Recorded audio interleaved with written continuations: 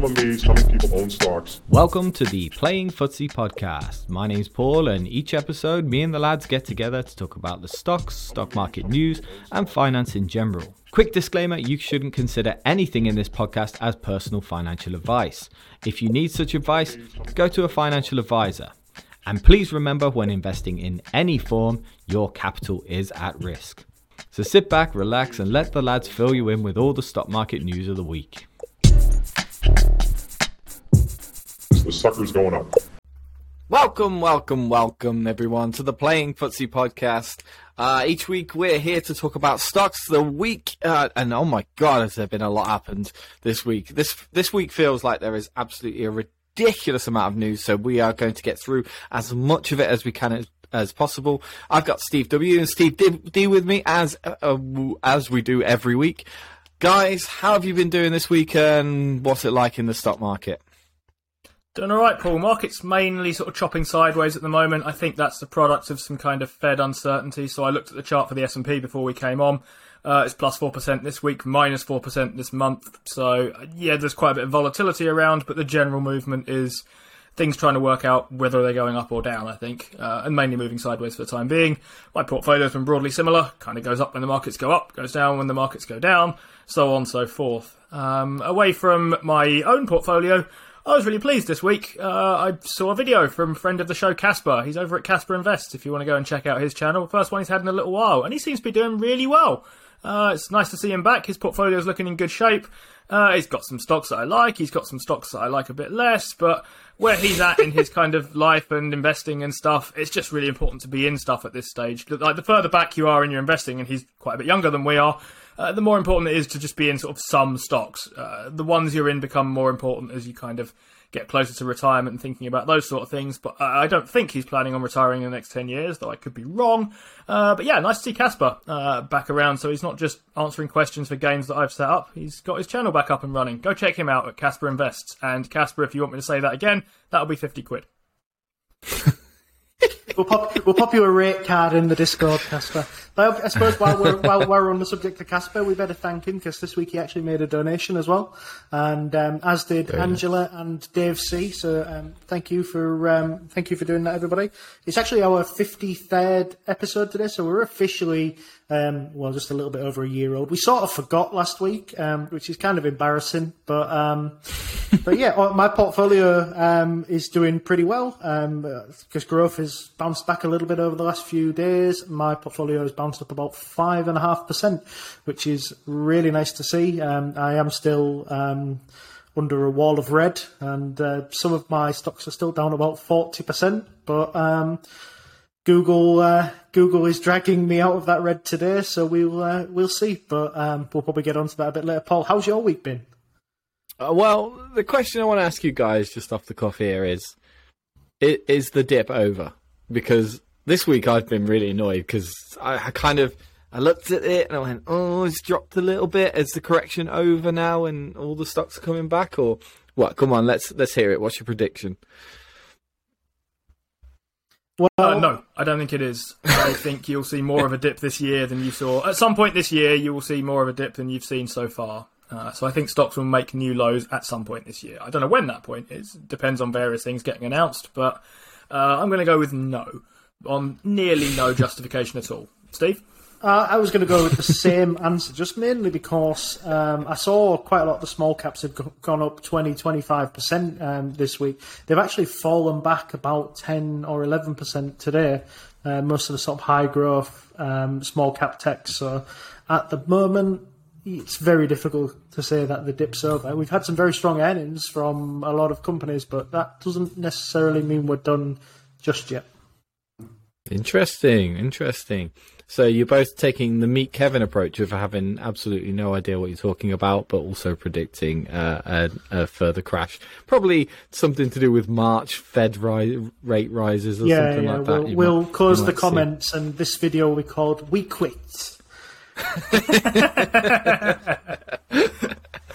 I mean, mine's done well. I'm pretty much back up to where I started now after the dip, and I did put a little bit into certain stocks, but there's a couple of stocks which I'm sure we'll talk about later, because earnings week has just been mental, hasn't it? that I either missed or didn't put enough money back into. I follow a pretty strict deposit schedule, and I just don't feel like I should deviate from it. I'm trying to, because I think, and you guys probably think something similar, that discipline is really important in the market, and I'm trying to teach myself that first and foremost. Trying to edit myself from a fundamental level before I get all excited, and I think that's done me quite well so far. But I think there's still a lot more training to go. That's what I get from when I've read all the books and things, that teaching yourself to invest in a disciplined way from a fundamental level is far more important than actually picking the correct stock. So there's something I'm sort of working on at the moment. But yeah, it feels all right. I feel steady. I didn't get worried at all during that correction, and I'm gutted that it's actually gone back up so quickly. So I'm hoping for another dip. I'm hoping for more of a correction, and I can see the stocks I want to put some money in if it does get a little bit worse in the market. So ultimately, I'm surprised at myself for having that level of discipline and how sort of stoic I feel about it. Is that the right word? Is that the right use of the term stoic there? Philosopher? Yeah, perfect. Oh, lovely. That's good then. Okay, so this episode of the Playing Footsie podcast, we've got a lot to talk about today. Obviously, earnings week, so lots of earnings to come. We've got a little game that we're going to get through, and some news, and maybe a few things that we're going to discuss today, because we might not have the same viewpoint about everything that's happened this month. So, Steve W., first of all, we need to hear from our sponsors. We do. Just a quick bit on Stoic philosophy, actually, since you've set me up for it. So it's one of the less known Stoic sayings that one of the things they like to do sort of once every month towards the end of the kind of calendar month was basically shut their eyes and heave all their money into PayPal. So that's pretty much perfect for your idea of what you're planning on doing with your asset Call allocation. me a Stoic philosopher.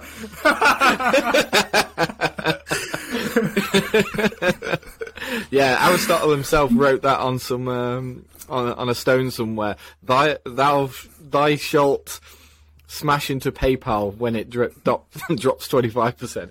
There you go. Come on, read that advert. I want to hear what's going on this week. Cool. Our show's sponsored by Genuine Impact.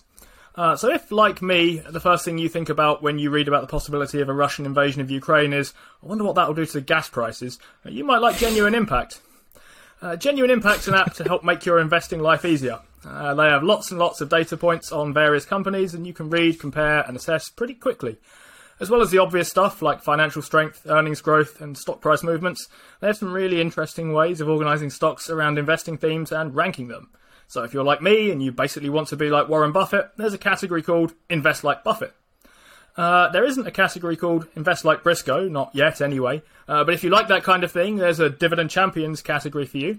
And if you're like Steve and you have a one-track mind for those ESG stats, you can sort stocks by their ESG credentials.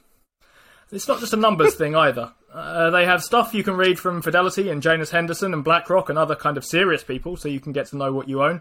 And you don't need to feel like you're just scanning through loads of data points and making decisions off of that. There's some really good qualitative stuff there too. That's Genuine Impact. Link in description. Lovely stuff.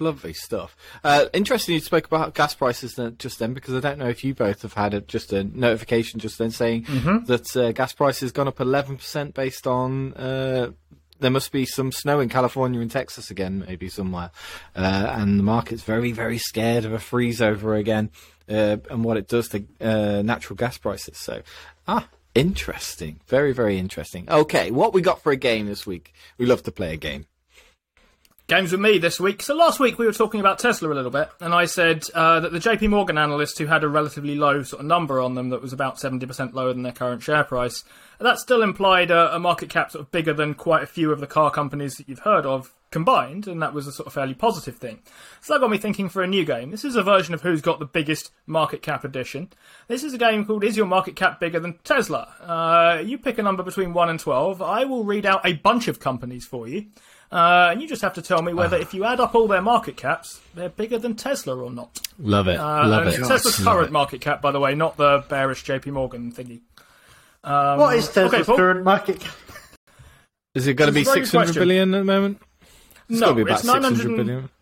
No. It's Oh, 910 billion at the moment. shit. And I've updated this since yesterday, when it was 940. So it's actually kind of come off a little bit since then. But 910 when I looked 5 minutes before the show started. And Tesla's nearly a trillion. What? it was It was a a trillion, trillion. wasn't it? Yeah. It was a trillion. Yeah, I do remember that now. You talk it now. Now you put that into. Oh my god! All right. Anyway, I've got numbers 1 to 12. They correspond pretty roughly, but with some resemblance to the GICS sector classification. So one of these numbers is tech, and one of these numbers is consumer staples, so on and so forth. Pick a number, and I'll tell you some stuff, and you tell me whether it adds up to a bigger market cap than Tesla or not. This is going to be so hard. I can I'll already let Paul see. go first, because then he has to Yeah, Paul's going get the first this number time. right. Yeah. Number one. Number 1. Okay, your category is energy, Paul. Here are some companies for you. Oil major Chevron, oil major Total, oil major BP, oil major Shell, oil major ExxonMobil, oil major Coconut Phillips. What do you reckon? If we add up all their market caps, are they bigger than Tesla or not? Yeah, it's got to be. Some of them are like 300 billion companies. They are, aren't they? Mm-hmm. Are they? Well, yeah, that's what you're telling And me. I also heard Saudi Aramco in there as well, but that brings it down quite considerably now. No, I'm going to say yes. I'm going to say Steve D's shaking his head no, but I'm going to say yeah. Well, one of you's correct, and it's Paul. You're correct, Paul. Steve, very good. There we go. Look at those sound effects going. Yeah, these have a collective market cap of about 1.1 trillion, just over. So not as far as more than Tesla, but you could have almost pretty much all the oil in the world, or Tesla. Mad. I only got to about halfway, so I'm going to be really bad at this game. What number would you like, Steve? You can do this bit. Lucky number 7. I knew you'd pick lucky number 7. There are only 11 GICS sectors, so here is the wild card for you. Perfect. If you add up these, do you get a bigger market cap than Tesla or not? Alibaba and Tencent. Oh, And that's all. Well, Alibaba's worth about 2.5 billion at the moment, isn't it? So, Tencent's worth about. Oh, that's a very good question, because I don't actually know what Tencent's market cap is at the moment either. I think this is mega close. I think this is mega close. I think I'm going to go not. I think it's under by a little bit. Yeah, I'd agree with you there. You are incorrect. I also got my arm trapped in my headphone wire there as well. Yeah. Even more. Definitely messed up Part your of what thinking. you said was right there, Steve. It was a little bit. These have a market cap of 930 billion rather than 910. Oh, that's Who's the bigger one there? Because I thought Do you know? Can you guess? Alibaba was the smaller one, but I'm probably wrong there. Oh, you're yeah. right. It's Alibaba's smaller by quite a bit. 333. Yeah, it's like against about 600. 300 billion, isn't it? Yeah, it's 300 billion, and then Tencent. I don't know Tencent's what about Tencent 600. is, yeah, that's fair enough. That's good.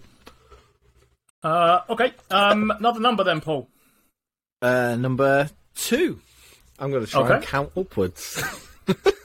Block him off, Steve. Okay, number 2 for Paul. This is consumer discretionary, or sometimes called consumer cyclical, but I think the official name is discretionary here. You can have these or Tesla. Which one's bigger? Nike and Starbucks and Mercado Libre and McDonald's and Airbnb and Polaris and NVR. And that's the end. Oh, that's a lot, isn't it? That's a lot. So the biggest market cap in there has got to be about 150 billion. Is Nike still like 90 something? So, and NVR is going to be worth like what, 500 million now, something like that. I'm gonna go no. I think that's quite considerably under. NVR is about 500 million a share for what it's worth, but but there are only 2 shares. No, you are correct. It's considerably under. Very good, lovely. Paul. The sum total of those is 705. The largest of them is about 230 billion, by the way, which is Nike. Oh, right, okay. But Yeah. I Oh, right. I think thought Mercado that was Libre might small. be smaller than you thought it was. Mercado Libre is only 55 or so. No, I had McDonald's at about 150. Is that right or not? 180, but yeah, the right sort of area. Yeah. I mean, we're starting to get respectable at guessing these market cap things. I thought that was the biggest, but yeah, Nike's by far, isn't it? Oh well. All right. Number, Steve. Let's work together, Paul. 8. 8. Okay. 8 is the utilities sector, Steve. Okay. So you can have the following utilities if you'd like. You can have NextEra, which we like, and Duke, and Dominion, and Southern Company, and Exelon, and Sempra, and the big one, National Grid.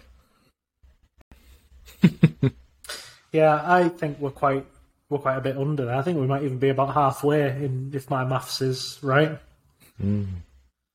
I was going the opposite. I thought we were over, but I have no idea. I'm doing quick maths as we're counting here. Oh, yeah. Okay. I don't know what NextEra's market cap is. About 190 billion, is it? Something like that? Is it? Don't know, it's dropped a lot recently.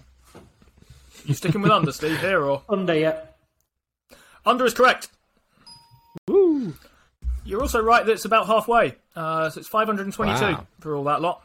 NextEra, the biggest, at about 150, and that's about twice the size of its next nearest, which is Duke. I was at 480. That was my guess. Good. Not bad. A little bit shy, but not bad. That was good. That was good. Okay, Paul, are you having 3? Number 3, yeah, let's do it. Okay. Try this one. This is my favourite, Paul. Mainly just because I like this type of company. It's industrials. So we can have company you like, Raytheon. Company I think most of us like, Caterpillar. Steve's favourite, Waste Management. Honeywell, Union Pacific, Landstar System, General Dynamics, and Ryanair. Waste Management. Ryanair. Waste Management. I thought I'd try and put a FTSE one in most of them, and I thought I'd try Ryanair as the UK, well, not UK, FTSE listed airline. I think it might be delisted off the FTSE now, but yeah, I was going to say it's what it's you can going have to the be list like again if you 2 or like, 3. because that's quite long. Yeah, it was. See, that's it. You've listed off quite a few sort of 100-ish billion companies, as far as I could tell there. And Ryanair. How long was the list? 3, 6. There was 8 things in total. So you're not even getting to 900 there, if you're assuming they're all around 100 billion. I can't think what L3 They're not Harris all around is. 100 billion. I can tell you for the They're moment. So just to be clear, I didn't say L3 Harris. I said Landstar did you not? System, which might be what you're thinking of. So your Ryanair's not a $100 billion company. No, I don't think of that's course. spoiling No. much by telling you that.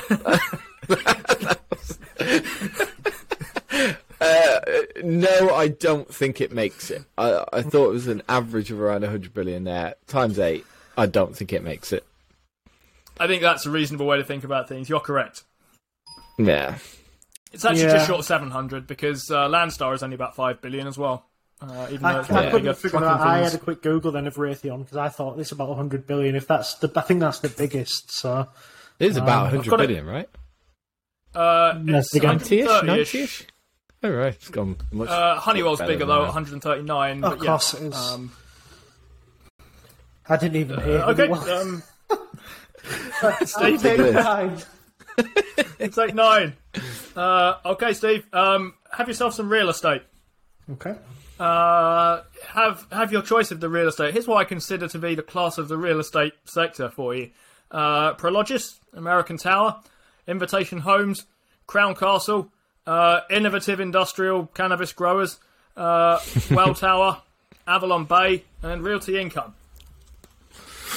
Just while you think about that, I would point out that owning all those companies would set financial enthusiast with REIT Casper up for life. Yeah, I think we're quite under again. I think we're about only 3/4 of the way there in my head. I'm starting to see a theme. I'm starting to see a point being made, I think. Yeah, I think. We're, I think Sorry, we're about 3/4 of the way, Steve. Yeah. You are correct on under. We're actually not even halfway.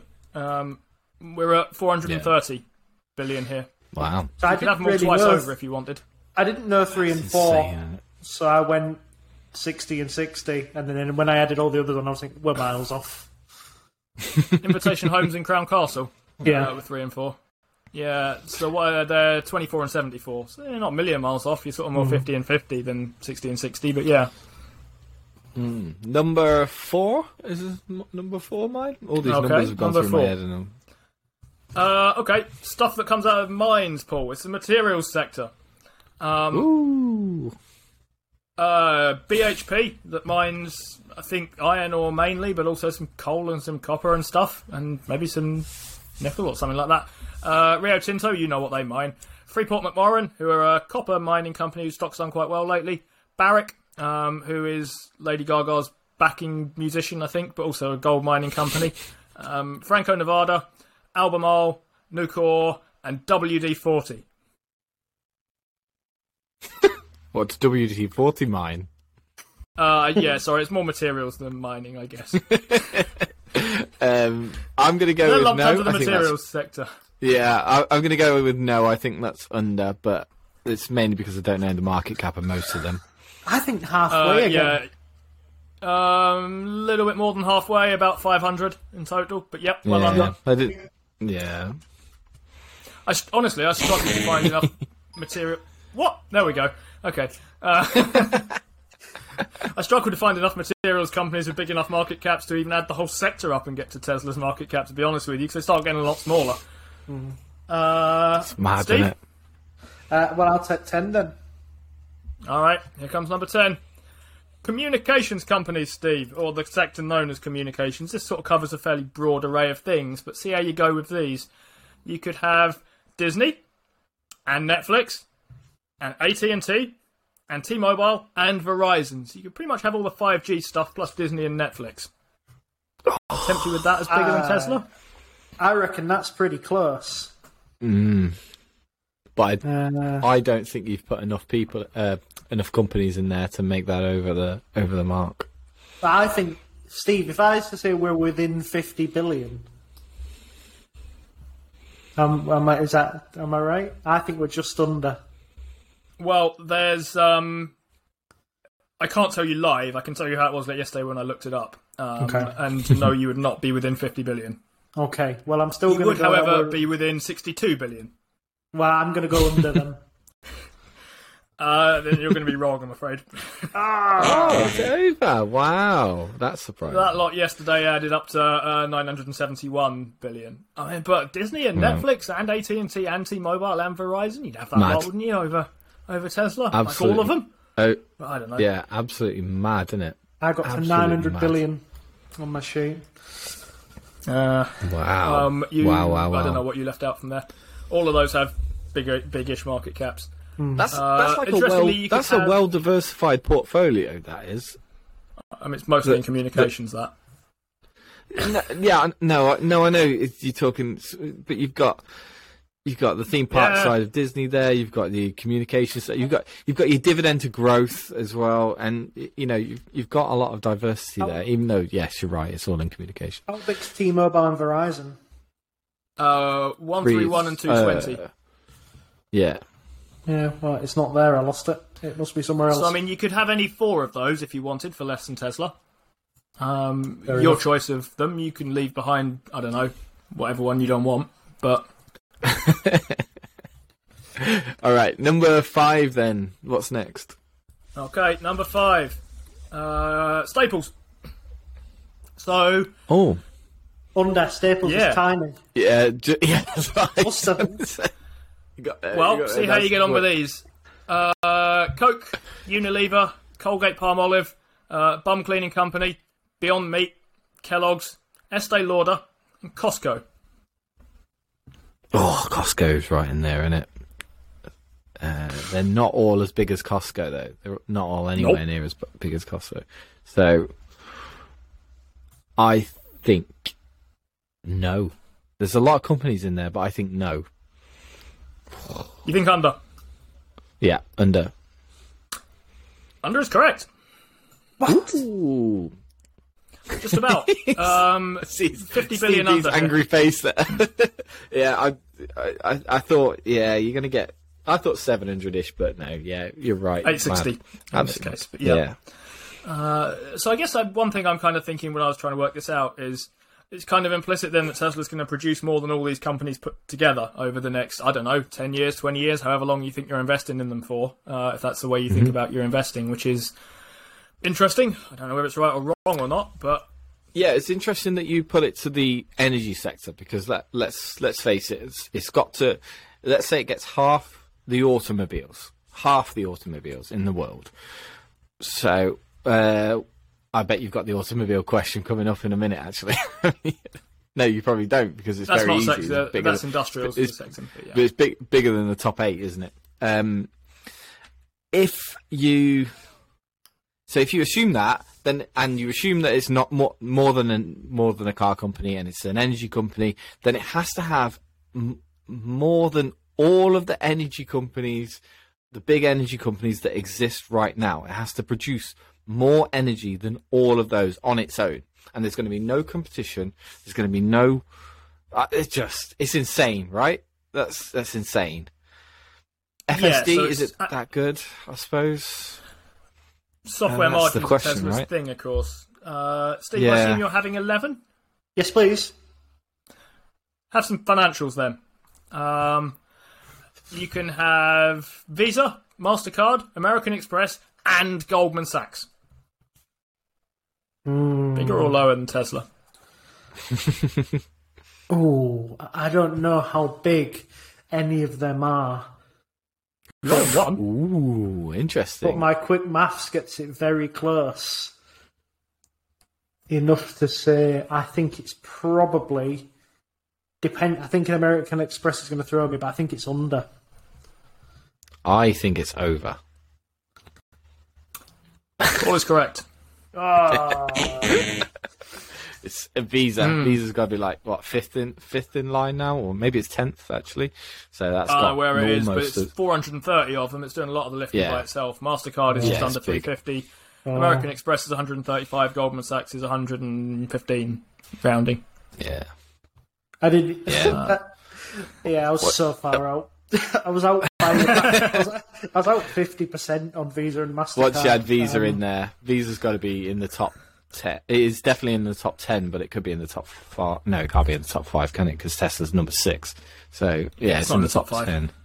No. Yeah. Okay, Paul. Do you want 6 to finish with? We'll have number 6 to finish with, please, Steve. Paul's on 5 out of 5 so far. See how you go with these, Paul. You've picked healthcare. You had but known it. Here come some healthcare companies. Add them up and see if you get to more than 910 billion.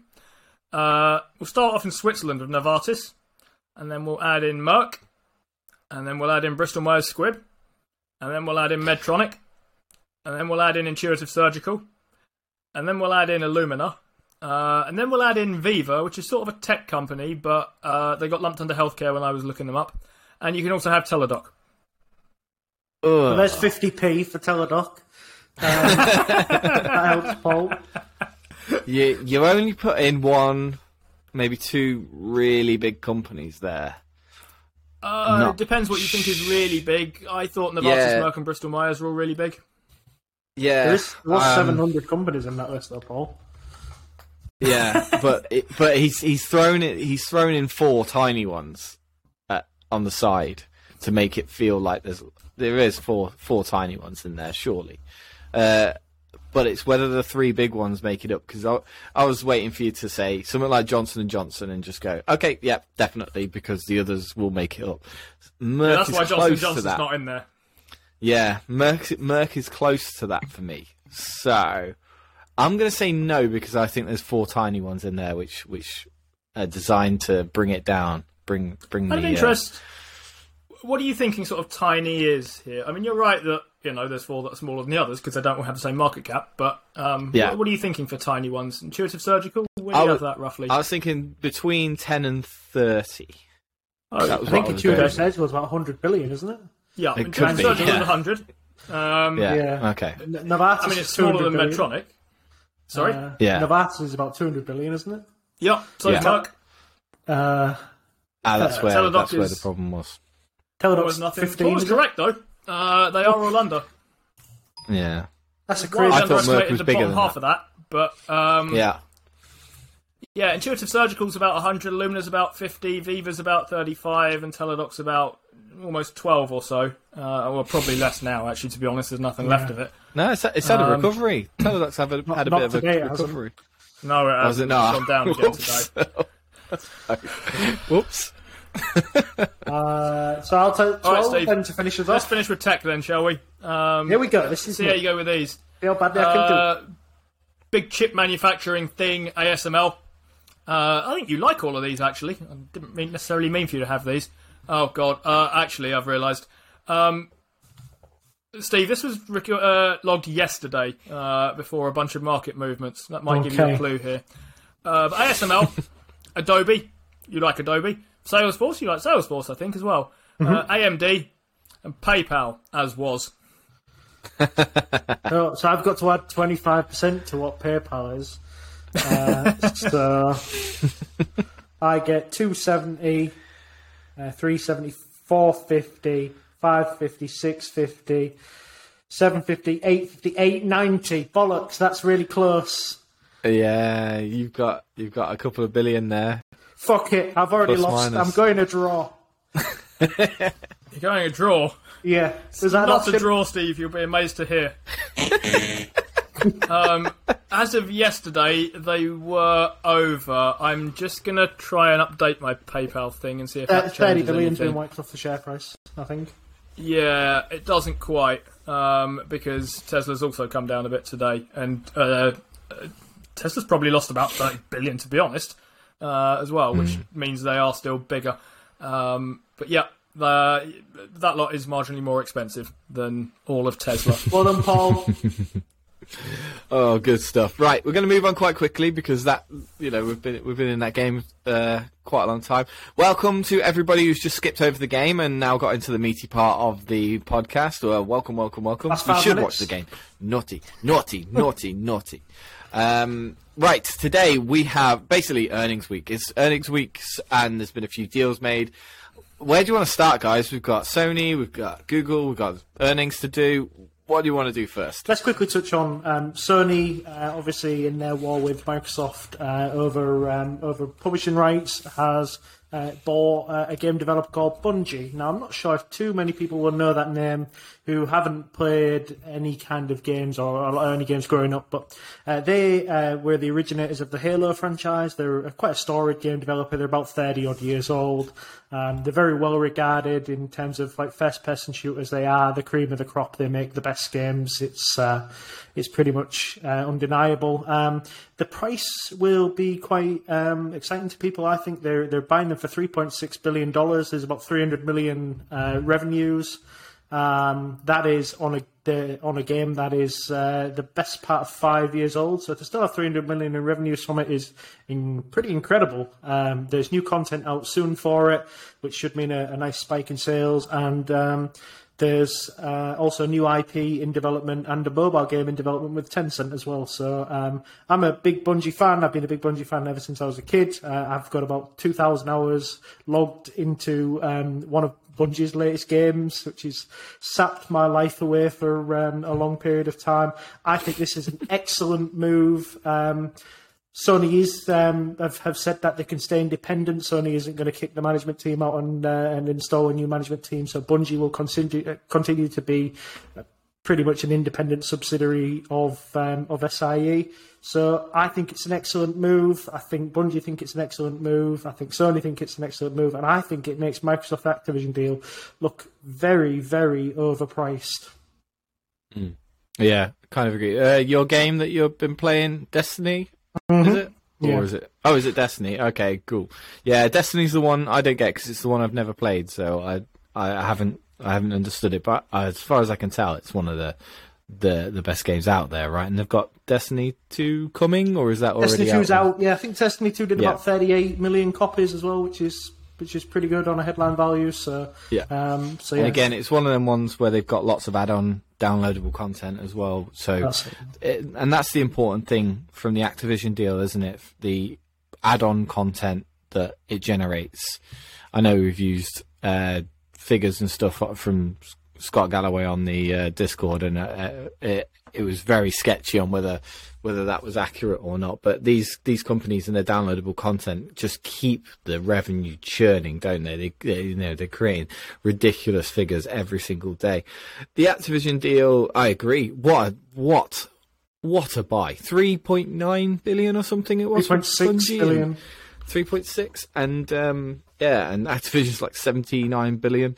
I think though, and it was immediately when because I didn't see it when you guys mentioned it, and I was like, oh, okay, let's have a look. But I immediately went, ooh, this adds a lot more legitimacy to the Activision deal, because the problem with the Activision deal, and yeah, we'll get onto my side of it, and I'll let you talk about your side in a second. But the Activision deal, the reason why it's not priced to the market cap it should be about 70 something billion. I think it's sitting about 60 billion at the moment.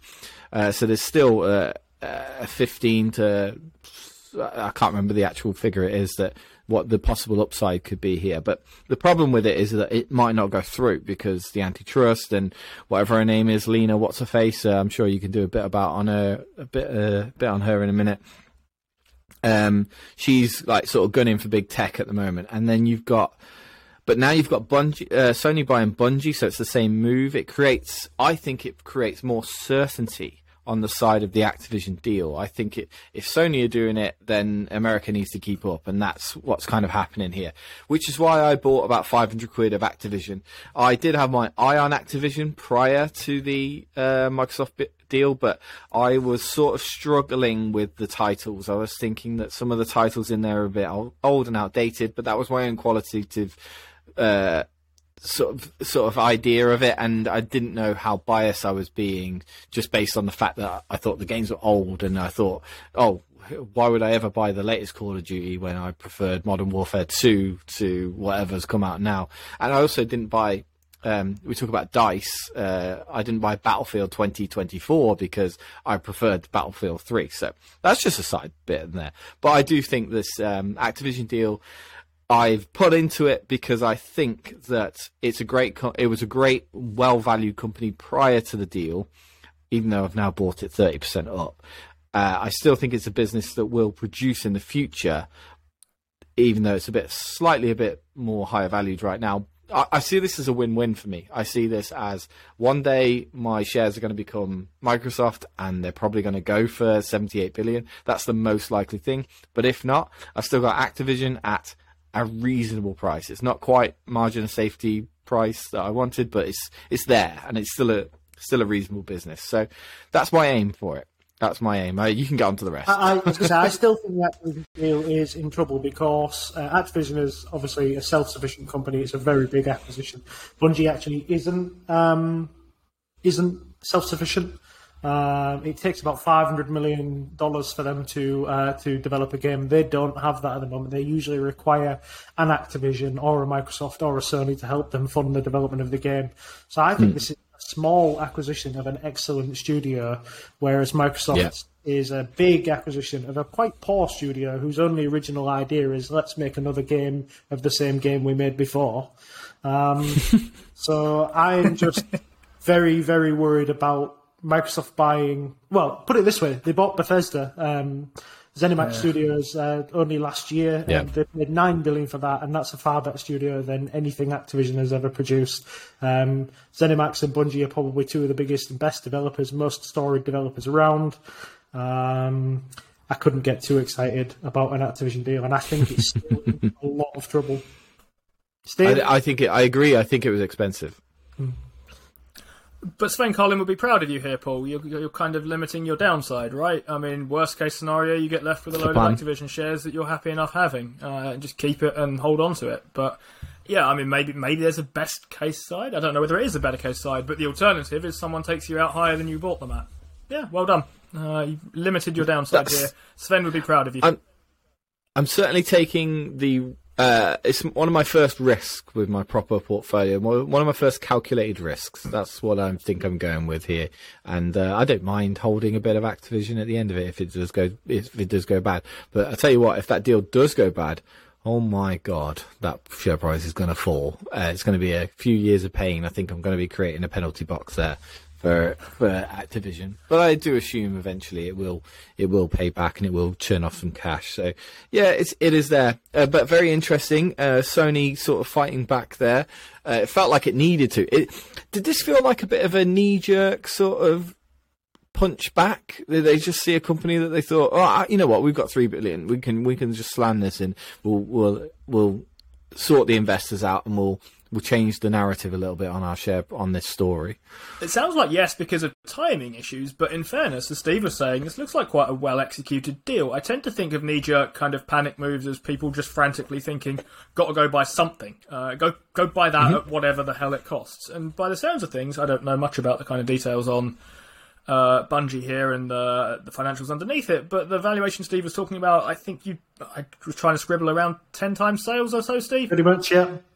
Yeah, I mean, that doesn't sound crazy for that kind of business, just kind of at face value here. So, I mean, it feels like it's actually quite a well-executed deal.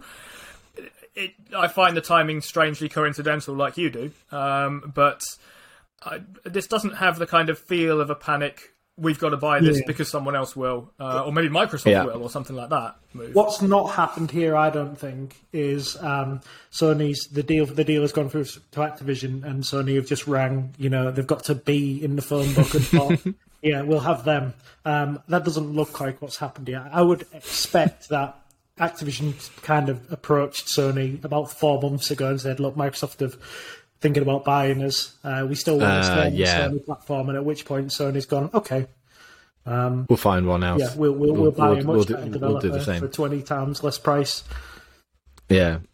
Yeah, definitely a possibility. Okay, so next up, we have...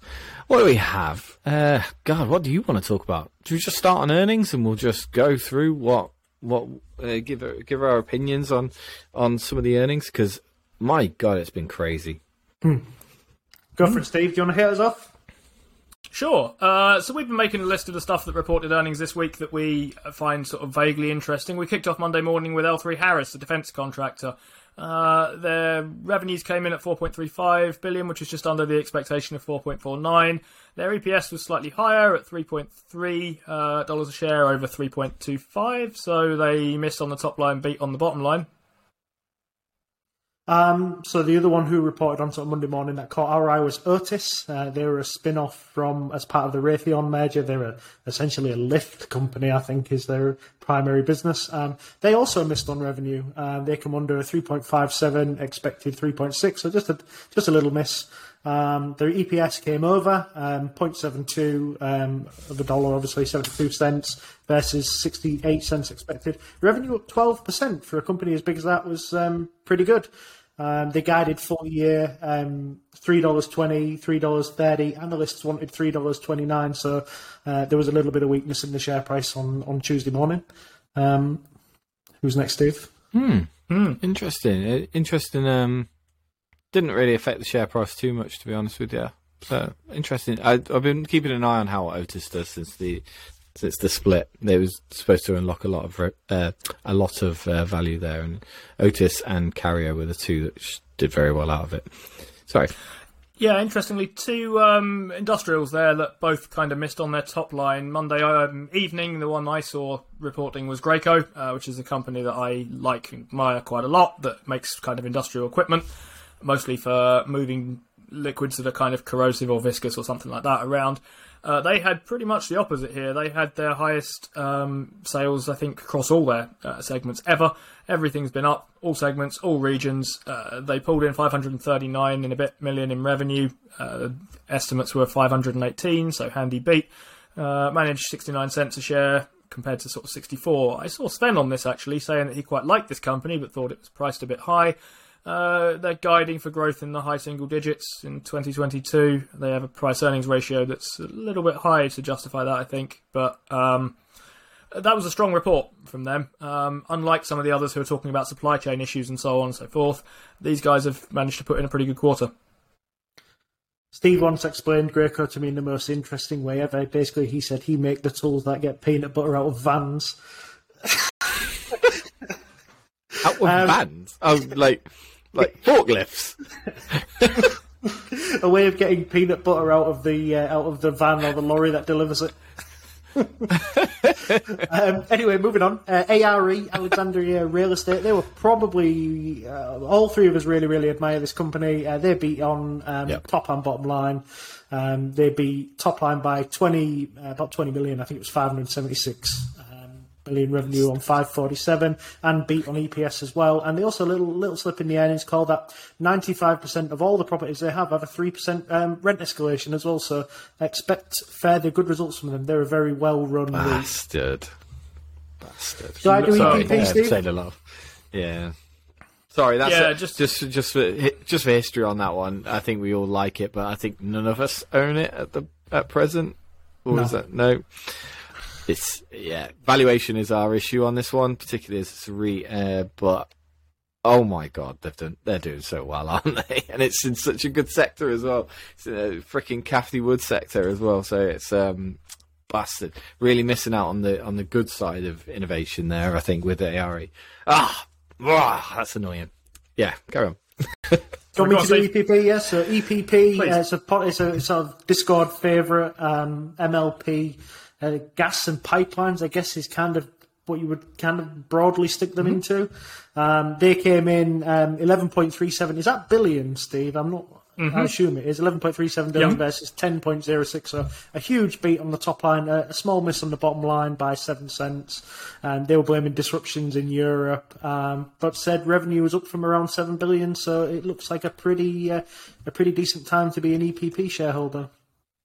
Yeah, my fault. I wrote the notes on this and Steve had to read them out. The disruptions in Europe thing isn't what they're blaming. That's their forward-looking guidance. They're thinking that disrupted Europe stuff with concerns around Russia slowing down natural gas supplies is going to lead to longer-term demand from stuff coming out of the US, which is where their pipes run from. So they're optimistic based on European disruption in the future.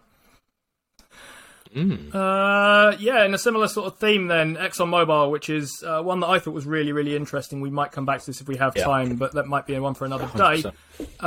They came in a little bit under on revenue, just under 85 billion. Analysts looking for just under 89, but they had a strong beat with their earnings at 2 and a bit, as opposed to just short of 2. Management said some really interesting things on this call. So we talked about oil majors and the pressure they're under to move towards kind of net carbon neutral and so on and so forth. They are basically sticking with what the dance that brought them here, or whatever the relevant saying is here. They're sticking to oil and gas investments.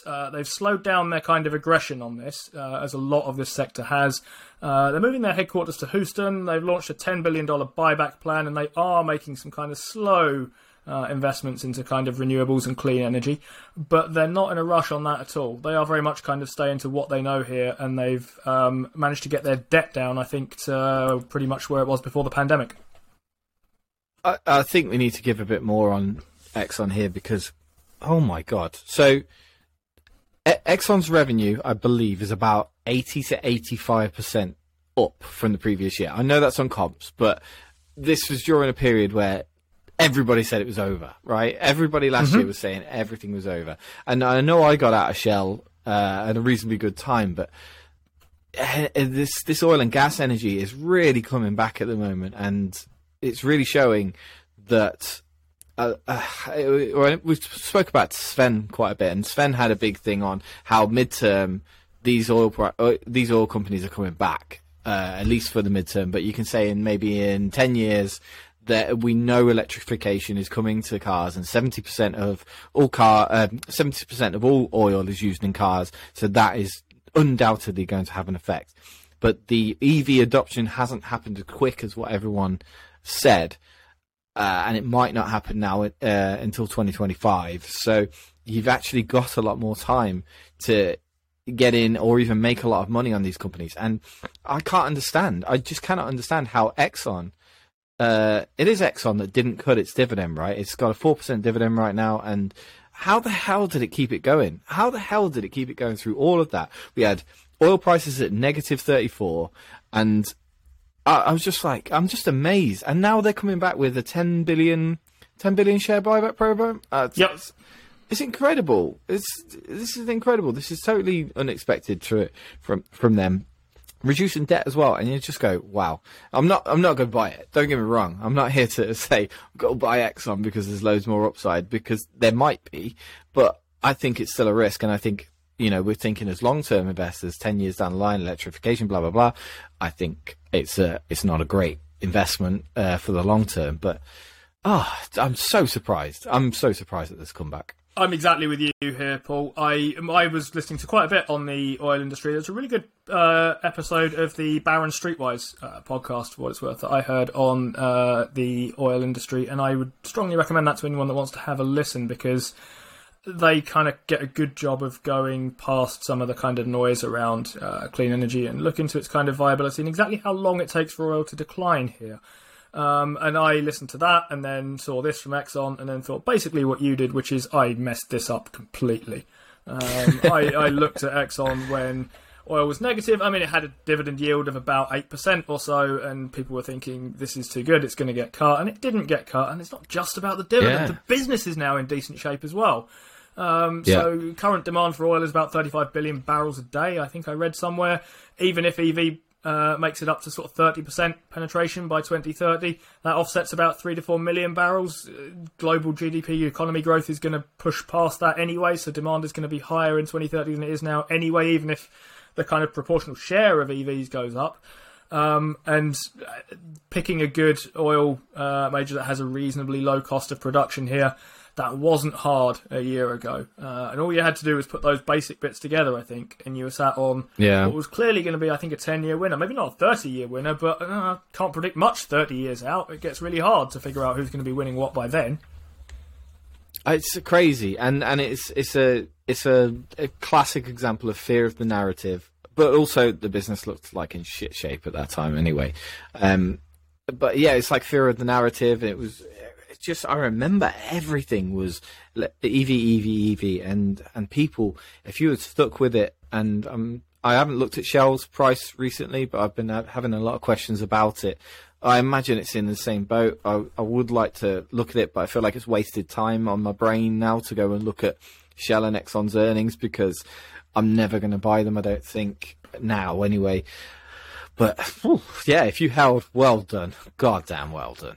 So I think you're badly advised to go and look at Shell at the moment. All those kind of European super majors that we're thinking about, your Shells, your BPs, your Exxon, they are all coming under green energy pressure. The thing I took from this management call, just to bring us back to where we started again, was that they are not giving in to activist big middle finger green investing thing.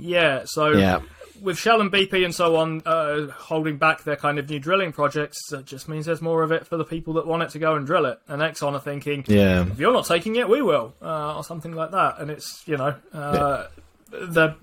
got a different contrarian strategy, and there may well be cash in that strategy. Yeah, exactly. It's definitely a lot of oil to be drilled. All right. Anything else, or? Yeah, loads more on Tuesday AM. Yes, Sirius XM and UPS both reported. They both beat on top and bottom line quite considerably. Sirius XM announced a special dividend is about 25 cents. I think that's right. And new subscribers up 27% year over year. UPS, on the other hand, 49% dividend hike. UPS, Motley Fool today called them, or yesterday called them, a bit of a bellwether for the American economy. So one of those stocks that, you don't have to necessarily own it, but having a look at it is a really a good idea. And just check out their earnings, and that tells you sort of a little bit about consumer spending, because the UPS do the vast majority of the delivering. That moves us on to Tuesday PM, which was a big day, Steve. Yep, so Tuesday PM, here's what I'll do. I'll blaze through some of the ones that we're not going to talk about too much, and then we'll come back to focus on perhaps a couple of them that caught our eye.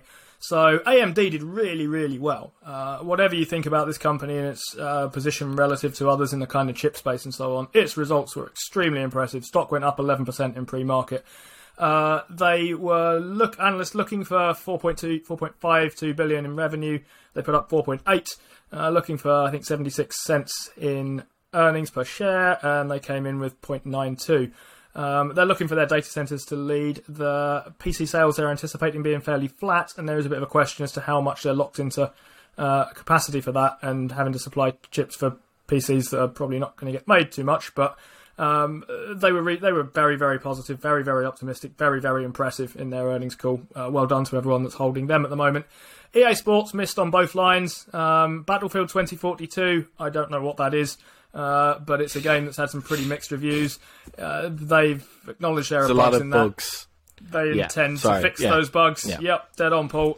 They sound like Bethesda to me, and not in a good way, for what it's worth. GM missed on top, beat on bottom is what I've got written here, and guided for about 13 to 15 billion in net income next year. They're not bringing back their dividend, apparently, according to the notes we've got on them here. Gilead Sciences, they were an interesting one. They beat on the top, missed on the bottom. They had to pay a big legal settlement with a company called ViiV. But strong sales on their two kind of major drugs, which is an HIV one and a COVID treatment, pushing them along reasonably well. So maybe when they kind of clear that IP settlement out the way, things look significantly better. Match.com missed all over the place, I think. Weak results from COVID-disrupted Asia, with not much going on there. Revenue was up per payer, 8% compared to the previous year, but there are significantly higher operating costs getting in their way that management cited, up 30% on those, which is something of a theme from these. And Starbucks, this was a fairly ugly earnings report from what I saw of it. They beat on the top line, missed on the bottom line, but they're citing supply chain problems and inflation and rising wage costs. They're pushing their prices. I think they've pushed them 3 times this year to try and cover them. They're hiking things faster than the Fed, if you're extremely enthusiastic about Fed hikes. Foot traffic is back above pre-pandemic levels, and same-store sales are up in the US and down in China. So that drive for the Chinese middle class that we're hearing about is this famously because I saw a graph the other day. I think coffee beans were the greatest inflation of 2021 of 70-something%. It was the biggest inflation of anything. I think it might be something to do with that. I mean, 2 quarters ago, 6 months ago or so, I was very complimentary about Starbucks for having the foresight to lock in their prices, which meant that they'd been unaffected by quite a bit of droughts in, I think, Brazil, which is where they source their coffee beans from. Whether that's now coming through, having that worn off, might be the kind of thing they're looking at. I've only got inflation and supply chain problems here coming through on that. Yeah, just looking at this, December 21, coffee bean inflation up highest in 10 years, more than any commodity in this year. So that will be why Starbucks is suffering. Just a little touch on Starbucks before we shuffle on. They announced that basically they were getting a lot of supply chain problems. They were going to raise all of the prices to counter that, and then snuck in at the very, very end of the earnings call that they're also giving the CEO a 30% pay rise. I did not see that. Wanker. So you're paying for him. Next. Yeah. Well, we've got 2 left then. I guess we're both a bit more enthusiastic on about here, or we find a bit more interesting. Steve, you want to pick one? Yeah, let's start with PayPal because that was quite an interesting report. They had a beat on the top line, a very, very slight miss on the bottom line, but there's a pretty weak guidance going forward. They were expecting $1.17 and they only guided for about 87 cents. They're talking about inflationary pressures, weak consumer sentiment, a supply crunch. And it all looked not so good. Today, PayPal has been stung about 25% the last time I looked. I'm not sure if it actually stayed that far down. I know Paul was very interested in picking up a little bit of PayPal. I don't think he did. I did pick up a little bit of PayPal, but just enough to dip my toe in. Paul, do you have any thoughts on PayPal? So, yeah, I mean, from a quantitative point of view, it looks amazing, doesn't it? It's 25 forward PE right now. Growth is like what did we say it was, like 60% a year, something. That's earnings, I think, or it might even be cash. I was the same. I was put off by that. Those little phrases in the earnings call about how inflation's becoming a problem and poor consumer spending, considering that everyone else everywhere is having great consumer spending. So Visa posting good numbers, Amazon posting good numbers. I mean, what do? I pay for everything almost with either my Amex on Amazon or through PayPal, and that's how I do it. So people aren't thinking the same as me here, clearly, and going through PayPal to do it. So why? What's the problem there? Are people, businesses trying to guide people away from PayPal because of the charges, because the charges only reflect on the business side. I need to I think I need to clear that hurdle in my head first. Why PayPal has gone it seems the opposite of every other good payments company out there. I haven't seen Square yet, or it probably hasn't come out, but I haven't got a view on Square at all. Interesting one. It's because you're looking for the wrong thing. It's Block now. But I'm with you on the inflation thing. Inflation is kind of mixed bag for these sort of companies. I mean, the MasterCard CEO was saying, and this made sense to me, that kind of a bit of inflation is no bad thing. In fact, it's a good thing for these companies. A little bit of inflation, a little bit of slightly higher prices just means more payment volume going through. Slightly higher prices, but the same amount of stuff.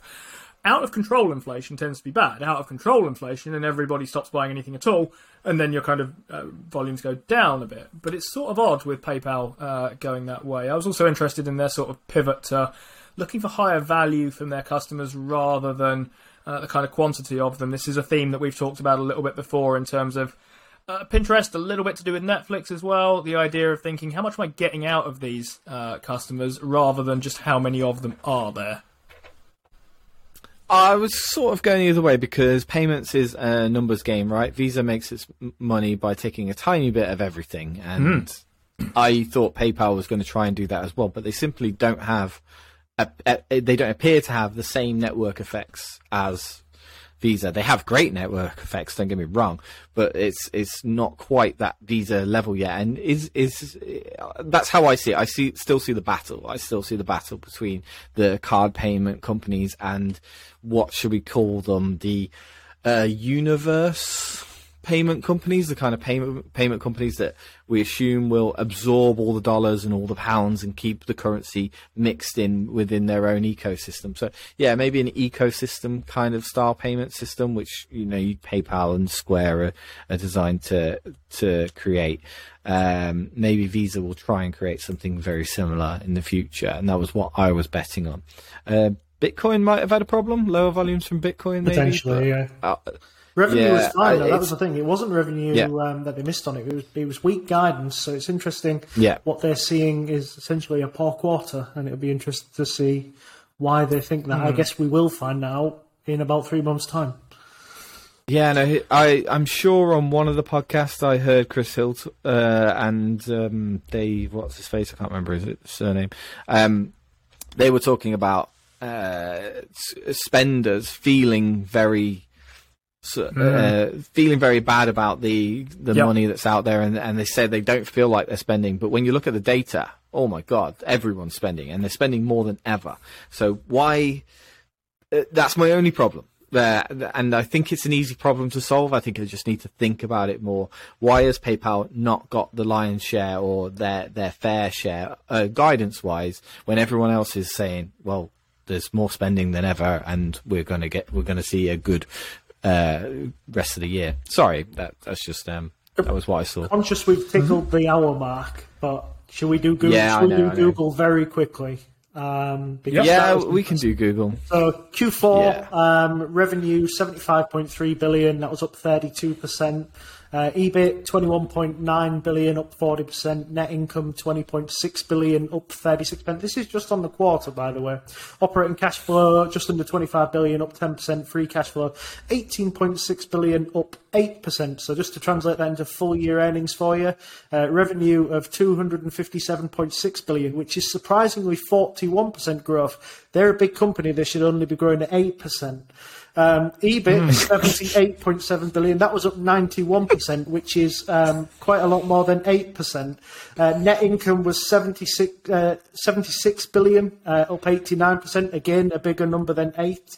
Operating cash flow was 91.7 billion. That's up 41%. Bigger number than 8. Just to let you know, some of the other bits and pieces. So services revenue was up 31%, search revenue was up 36%, YouTube revenue was up 25%, network revenue was up 26%. All of those should be 8. Service EBIT 26 billion, up 36%. Cloud revenue was up 45%. Cloud EBIT was up to 0.9 billion. Minus 0.9 billion. So they lost 900 million on that, but that is coming down, and that's quite interesting. Broad-based some geographical growth for you. US growth was 35 billion, up 30%. EMEA plus 34. Asia Pacific up 28. Other Americas up 46%. An incredibly strong quarter by an incredibly strong business, growing at more than 8%. And they also announced a 20-for-1 stock split. How do you feel about that? Yeah, Paul? Oh my God, there is so much to freaking cover here. And I must admit, on my Instagram today, I've been going a bit mental trying to point out all the key parts of this. Stock split. What do you think? Absolute bag of shit, really, isn't it? But I understand what they're trying to do. Yeah. They're jumping on a bandwagon here. And Do tell, Paul, because I don't see what they're trying to do. Well, they're just trying to bring in more investors. They're trying to do a Tesla, aren't they? You know, and I saw someone's calculation. I saw a link on Twitter when they calculated that if Tesla did a 5-for-1 stock split, it might have been on the Discord actually. If Tesla did a 5-for-1 split and went up to 1 trillion, then Google's technically doing a 20-for-1 split, so it should technically go up to something around 8 to 9 trillion based on the maths, based on Tesla maths right here. And you've got a company that's obviously far more cash producing than something like Tesla. So we should see Google at 8 trillion probably within the next 2 months based on the stock split maths. But we know it's not true, right? We know it's just a bullshit technique. There's so much to talk about here. Everything's going through my head right now. What it might be is the death of Intel and of IBM in the Dow, because Google dropping to about $100 should put it in the Dow. And if Amazon was to do the same thing, because that reports tonight on Wednesday, that would be IBM and Intel finally out of the Dow, I think. So I think they would end up being the lowest. Do Google really care about being in the worst possible index in history? I don't. Almost certainly not. Yeah, I can't see what would be in it for Google, but I am sort of struggling to see what's in it for Google anyway, for what it's worth. I mean, for Tesla, it made a lot more sense to me. At the time, I don't think they were cash flow positive necessarily. So if you can bull your stock higher and then print some shares to go and make money, do it. Absolutely, that's a pretty good money-making grab strategy. That doesn't apply to Google. They've got more cash than they know what to do with. They're buying their shares back. If they push their market cap up, their own buybacks become less effective, don't they? So, I mean, it strikes me that's probably not the reason. No, I know. It's more just to bring in, it's to add to the cool factor. I always feel like Google is this the uncool kid of the FANG, and it's just trying to. Yeah, I do. I think because it's the Android versus Apple kind of thing, isn't it? Android. You had the iPod came out, and then the alternative to that was the Zune, right? And who the fuck had a Zune? Everybody, you got shat on if you had one. I had one of them because I'm like that. I'm like I have the Android phone now. It's always this Android versus Apple kind of thing. And if let's go to Scott Galloway and we say that if you own the Apple stock instead of the Google stock, people are more likely to sleep with you, I think, and I think that does translate over to the stock, not just in the products that are. I genuinely think that there's something there, and owning Google at a smaller price probably helps bring on those new investors a little bit. Just before we do finish, Google said at the end of the earnings call that they are now going to focus their attention on TV and TV operating systems.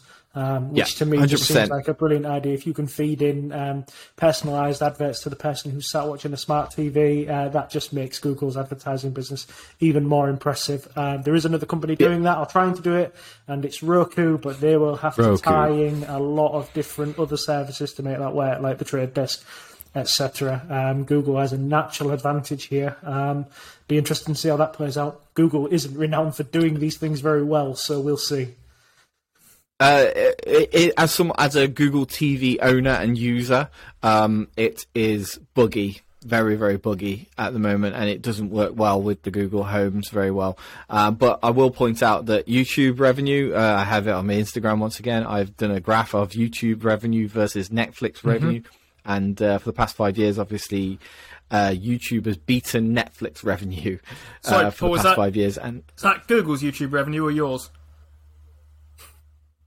Yeah, my YouTube revenue doesn't go very well.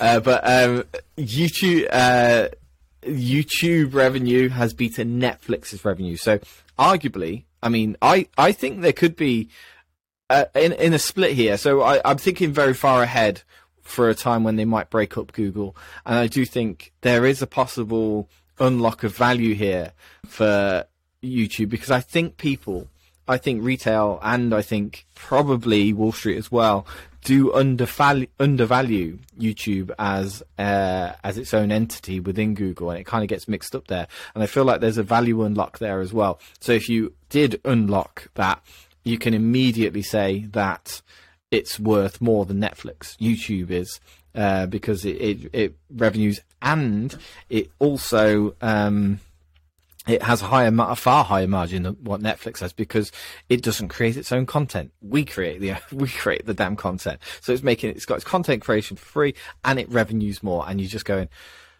well, that's like a 500 billion business just sitting there on its own, right? When still Google earns 90% of its revenue from advertising. Sorry, I'm going on a tangent here, and this is going over a bit, but I feel like we're not going to do the Google breakdown justice here, because just on YouTube there, I mean, there's so much about Google Drive that can come in. It's probably second best in Google Drive, and it beat on that. But in YouTube, it didn't beat. It was one of the only two where it didn't beat estimates on its revenue, and I was like, wow, this is incredible. And then I wanted to go on to who's going to buy Peloton. My theory, working theory, I know I'm going all over the place here, but my working theory is that maybe they could buy Peloton and form a trifecta of Fitbit versus Peloton bike versus YouTube, which I firmly believe will be the next big home fitness suite. And then if you combine the three, Fitbit is going to really work into that, and Peloton are trying to find a way to give you a heart rate monitor, which is attached to their Peloton service right now. I just think there's going to be something there that's incredible. But again, you don't die on the bike like Mr. Big. Well, my issue there with Peloton was the branding, and it's the Apple versus Google thing. I don't think Peloton is the sort of company that wants to be associated with a nuts and bolts company. Well, and I call it a nuts and bolts company like Google, an Android company. I think it would much prefer to be with the sexy, sleek Apple company. And I see. Do you not feel the difference there? Is that just personal opinion that I see, or do you guys feel that as well? It depends what Google wants to do, doesn't it? Google can do whatever it wants to do. So it's all about what Google wants to do. They have a very aggressive CFO who likes to close businesses down that aren't performing very well. So if Peloton was a Google company at 40 billion, Peloton would probably have ceased to exist by now. It would be in the pile with Stadia, probably with a sword in its back. Well, this is it. And that was the final bit I was going to make. I know, sorry, we're running over a lot here, but the final bit I was going to make. It kills businesses, right? Which is one of the big talking points that's been going on out there recently. Is it buys businesses to kill them because it can afford to, and it probably doesn't need to do that to Peloton, because Peloton's done it to himself now. But it either buys businesses to kill them, or it buys businesses to know that it can give it a shot. And if it wins, then it's okay. But because they've got the cash, they've got so much cash now that they can buy a business and go, well, if it pulls off, it's another YouTube and it earns us another 500 billion in market cap, or it just dies and we don't really care, because we're just throwing shit to the wall and hoping it sticks. And it can afford to do that, if you know what I mean. It's not just randomly doing it, but it can afford to do that if it wants to, and that's an interesting position that what I think Google is in, and that's why I think there's a lot of value there to be unlocked. And I don't think it's going to bring in a dividend anytime soon. I think it's just going to share buyback for a long, long time. Yeah. Anything else on Google? Because I had loads that you could carry on with. But I think we'll leave it there, and I think we'll talk about Google at length on other episodes of the Playing Footsie podcast. Thank you very much for listening. Let us know what earnings reports you've been looking at, or if there's any that we missed, because we'd love to talk about them as well and give our opinions on it, because we've noticed that it's been a really busy day, and I think even Thursday and Friday is still to come, and there's still loads of massive companies in there that we're trying to look at as well, particularly lower spec stocks. I want to see how they're feeling in the world right now, and I want to gauge a feeling of what the fear level is. I want to do my own VIX report out here at the moment. So let me know what you think. Do you think it's going to leg down the markets? Are they going to dip again, or do you think they're going to continue up at this point? And as usual, have a great week, and we'll see you on the next one.